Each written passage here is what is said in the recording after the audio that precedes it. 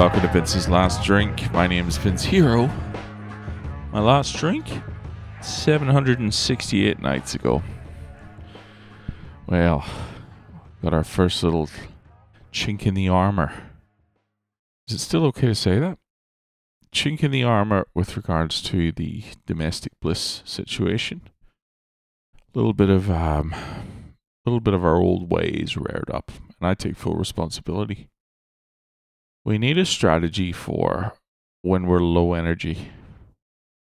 When we're both at low energy, it's fucking just a matter of minutes before it becomes combative sometimes. You know, when I'm low energy, I furrow my brow. I sound uninterested. I get sensitive. I hear criticism where often it isn't. Often I fucking hear it where it is. Don't get me wrong, but I often hear it where it isn't. And I tend to get a little defensive, you know?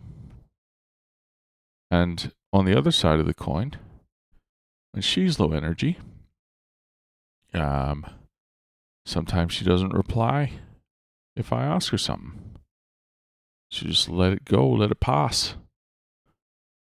And that bothers me. Sometimes she answers a different question. You know? Like, for example, I could be fucked coming up with what we're going to have for dinner. I was scrolling through Uber Eats. It was fucking giving me anxiety. I don't know what she wants to fucking eat. And I don't want to live with the disappointment if it's not something she wants to eat. If I sense the slightest distaste in what I've chosen to eat, that'll piss me off. So I'm up, I'm shopping around $60, $70. Just guessing what she might like to eat. Forget about what I want to eat. What I wanted to eat was a million miles from my mind. Because I was trying to please her. You know?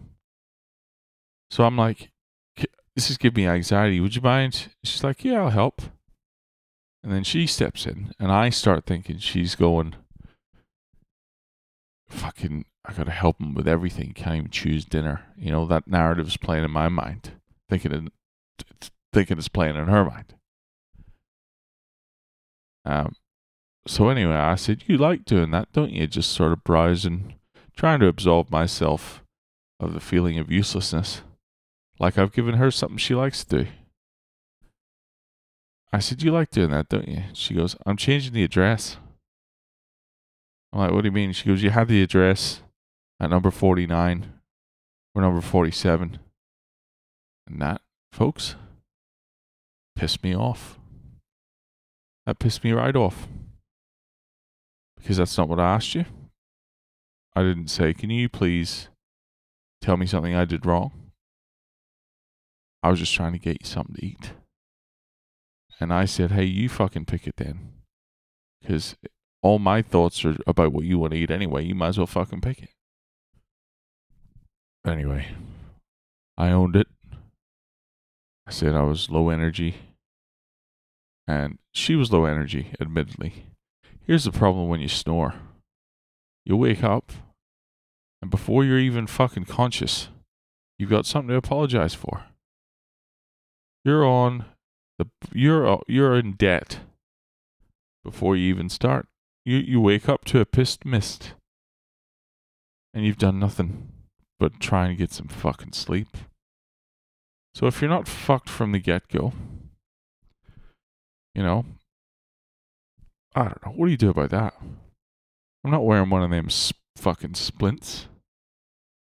There's people getting rashes from sleep apnea masks that I've heard about. No way. No, sir. So, anyway. The day started a little bit off balance because of that. I also had some wild fucking dreams and I was sweating a bit. I woke up with a fucking damp spot on my chest. She went to hug me. I was gross. Again, I gotta apologize for shit that happened in my fucking sleep. What can you do? This is domestic bliss.